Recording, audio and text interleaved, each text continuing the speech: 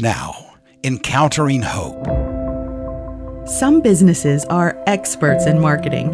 They can convince you that you need to trade your coat for ice cream when it's cold and snowing outside.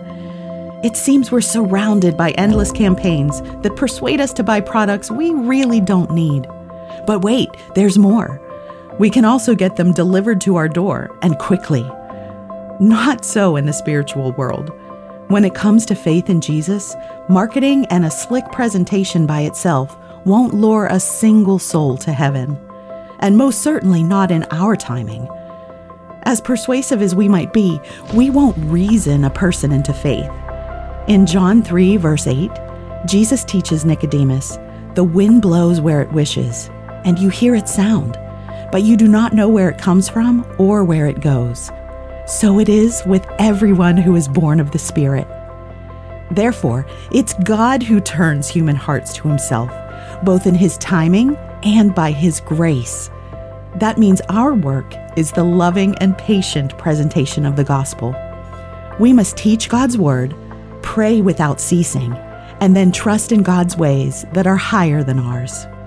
Serik is a faithful believer who, through SGA-supported Compassion Ministry, provides food aid to those in need, which opens doors for the gospel of Jesus Christ.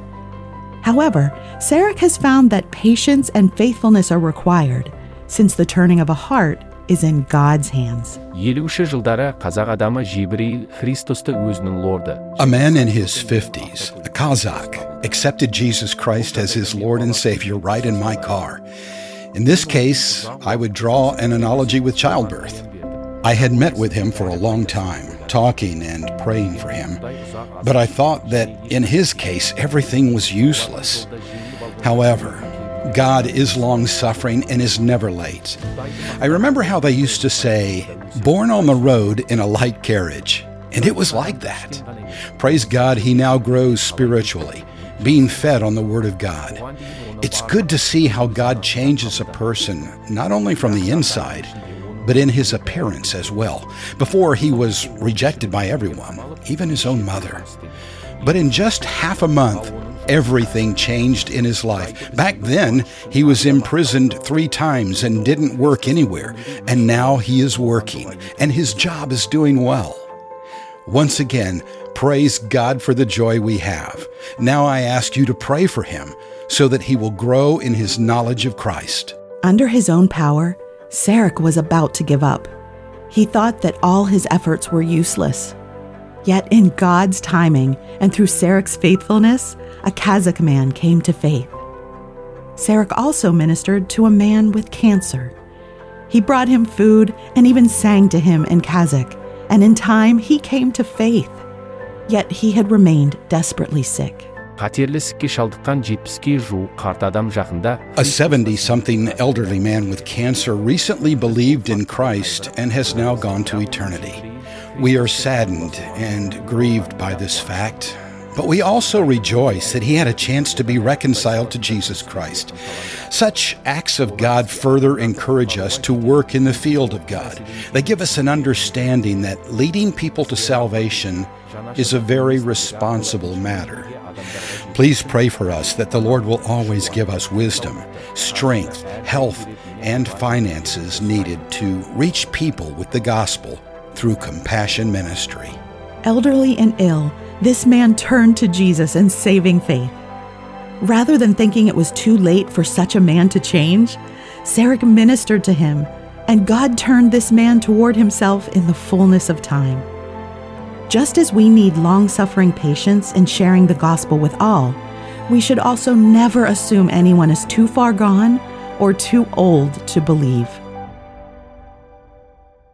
For he says, "In a favorable time I listened to you, and in a day of salvation I have helped you.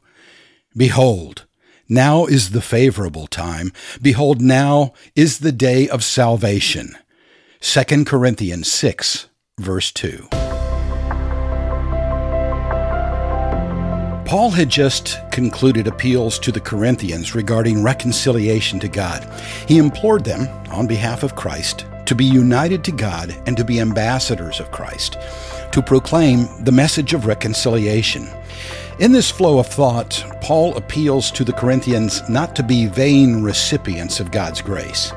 He spoke of a day of salvation and then stressed that the favorable time has now arrived and that today is the day of salvation. That's the good news, that there is a day of salvation. God is patient to extend His grace towards sinners. He's not willing that any should perish. But the sinner must realize that salvation is available here and now. Human life is fragile. It can end at any moment. So, while the time is favorable, the sinner must not receive the grace of God in vain. He or she must respond to God's grace in repentance and faith in Christ while salvation is available. It's a great blessing to hear the testimonies of those two Kazakh men. They both received the grace of God in repentance and faith while it was a favorable time. Through the patient ministry of a faithful servant named Serik, reconciliation to God through Christ Jesus is proclaimed. Thank you for praying for SGA ministers like Serik, those who labor among a population steeped in Islam. It's a difficult harvest, and laborers are few. But God has faithful people among the Islamic population, people proclaiming the gospel so Muslims can come to faith in Christ, so they can know the forgiveness of their sins and have eternal life. Please continue to lift up these steadfast servants. Ask God to give them wisdom, strength, health, and resources in ministry. Ask Him, because today is the favorable time. Today is the day of salvation.